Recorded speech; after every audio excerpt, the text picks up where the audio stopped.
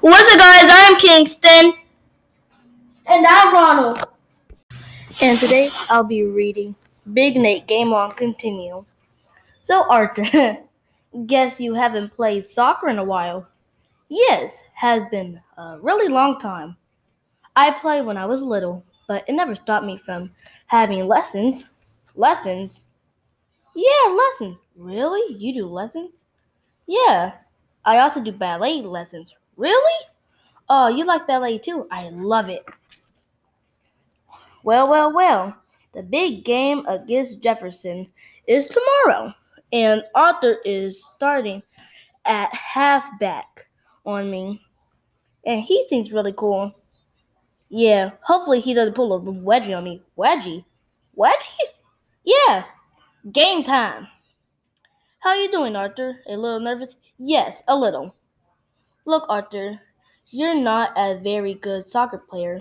That's okay. Nobody perfect, but I'm perfect. No, you're not. You get hit by the ball all the time. Man. I can't believe he has to be goalie. Clap. Come on. Kick the ball to me. Wham.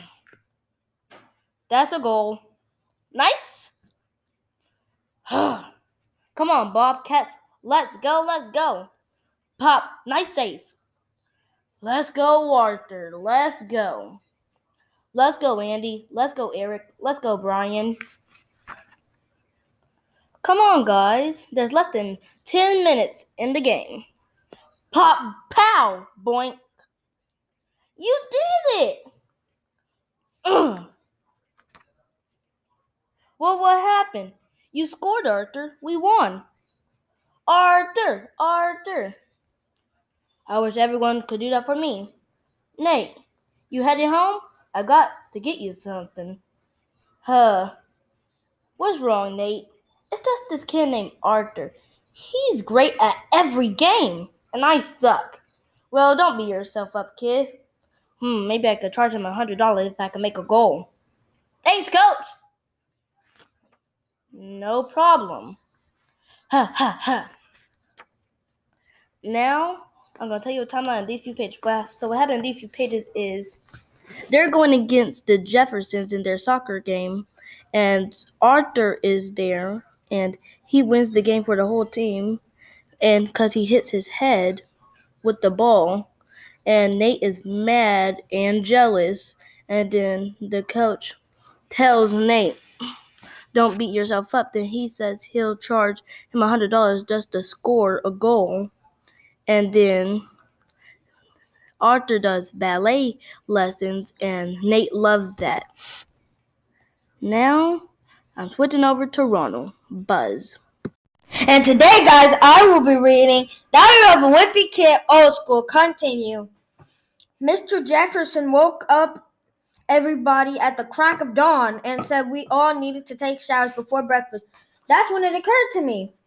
There wasn't really any showers in our bathroom. The shower was on the outside of the cabin, and the water was in the metal tube we filled in a bucket barrage yesterday.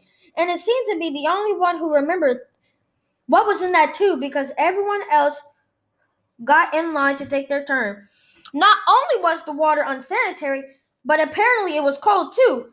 Screech! Pump. I came prepared though. I definitely wasn't gonna be taking any outdoor showers on this trip, but I could still keep myself clean. Dab. Go away! Breakfast wasn't a whole lot better than our first two meals, but at least they weren't serving stew. The pancakes were as hard as rock, though, and they'd break your teeth if you tried to bite through one. Clang. Fling! Emiliano snuck a pancake into his pocket so he could mail it home to his mom to show her how bad the food was at camp. After we cleaned up from breakfast, Mrs. Granzio told us the plan for the day. She said we were going to do some type of chores done by kids growing up on the farms like this a long time ago. My group started off in the barns, and our job was to move bales of hay from one end of the building to the other. It was seriously hard, and I have a lot of respect for kids who had to do that kind of work every day. When we finished, everybody felt a huge sense of accomplishment. Woo! As we were leaving to move on to the next station, Mr. Nuzio's group came to the barn. He told them their job was to move the hay bales to the other side, which was where they were in the beginning. So don't even ask me why we went to all that trouble. After lunch, we were heading back to our cabin. Garth tripped over a rock sticking out of the ground. When Amiano saw it, he got really upset. The rock had some scrapes on it, and Amiano said, "The only person who could have done that was Silas Scratch." Jeffrey said the rocks was probably Silas Scratch's gravestone, and now we were cursed because we had disturbed his resting place. I tried to talk some sense into these guys. I said that first of all, if Silas Scratch was dead, that was good news for everyone. And second of all, that couldn't be Silas Scratch's gravestone because he would have had to bury himself. I never should have said that because it's just upset everyone even more. Now, all of a sudden, Silas Scratch was an undead farmer who couldn't be killed. Roar! At dinner, Silas Scratch's grave was all anybody could talk about.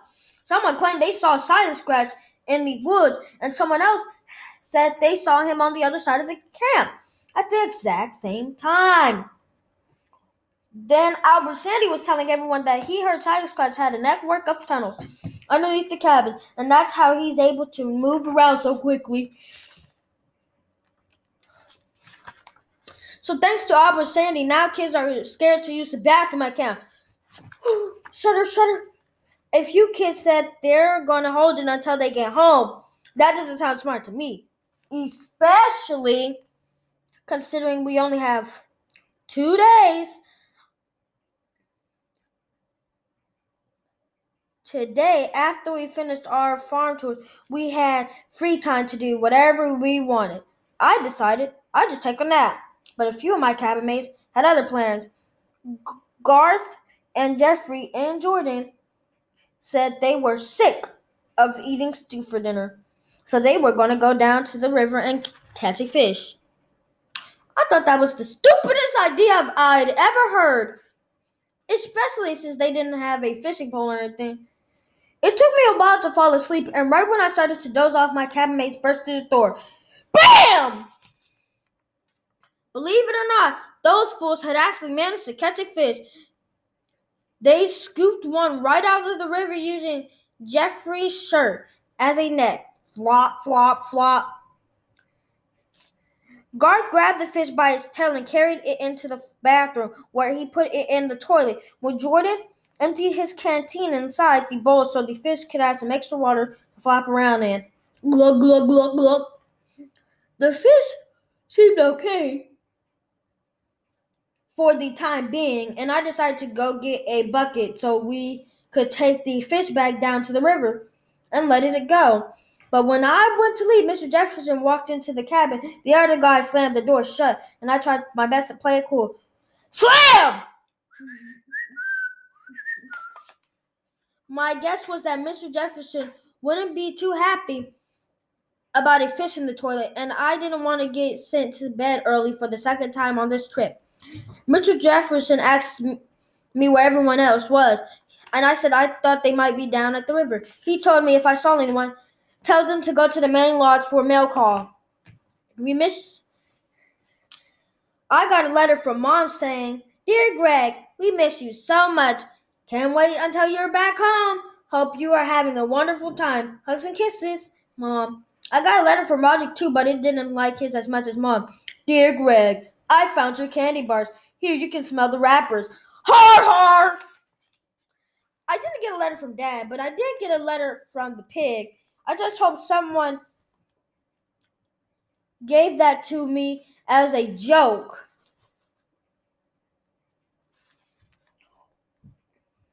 Oink, oink. Julian got a letter from his mom too, but his mom had made a huge mistake by sending a photo along with it. Julian wasn't the only one who seemed homesick.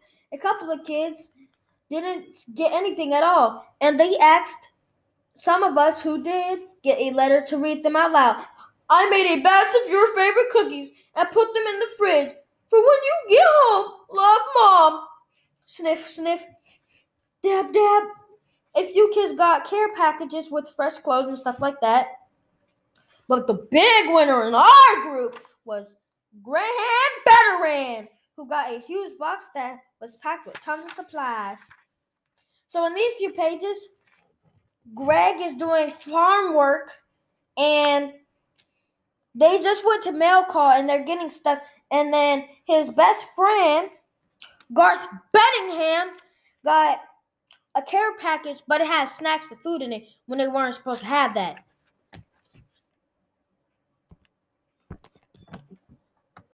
Now it's fun fact time. Did you know Lee Redmond has the longest fingernail in the world? And did you know the sentence, the quick brown fox jumps over the lazy white dog, uses every letter in the English language?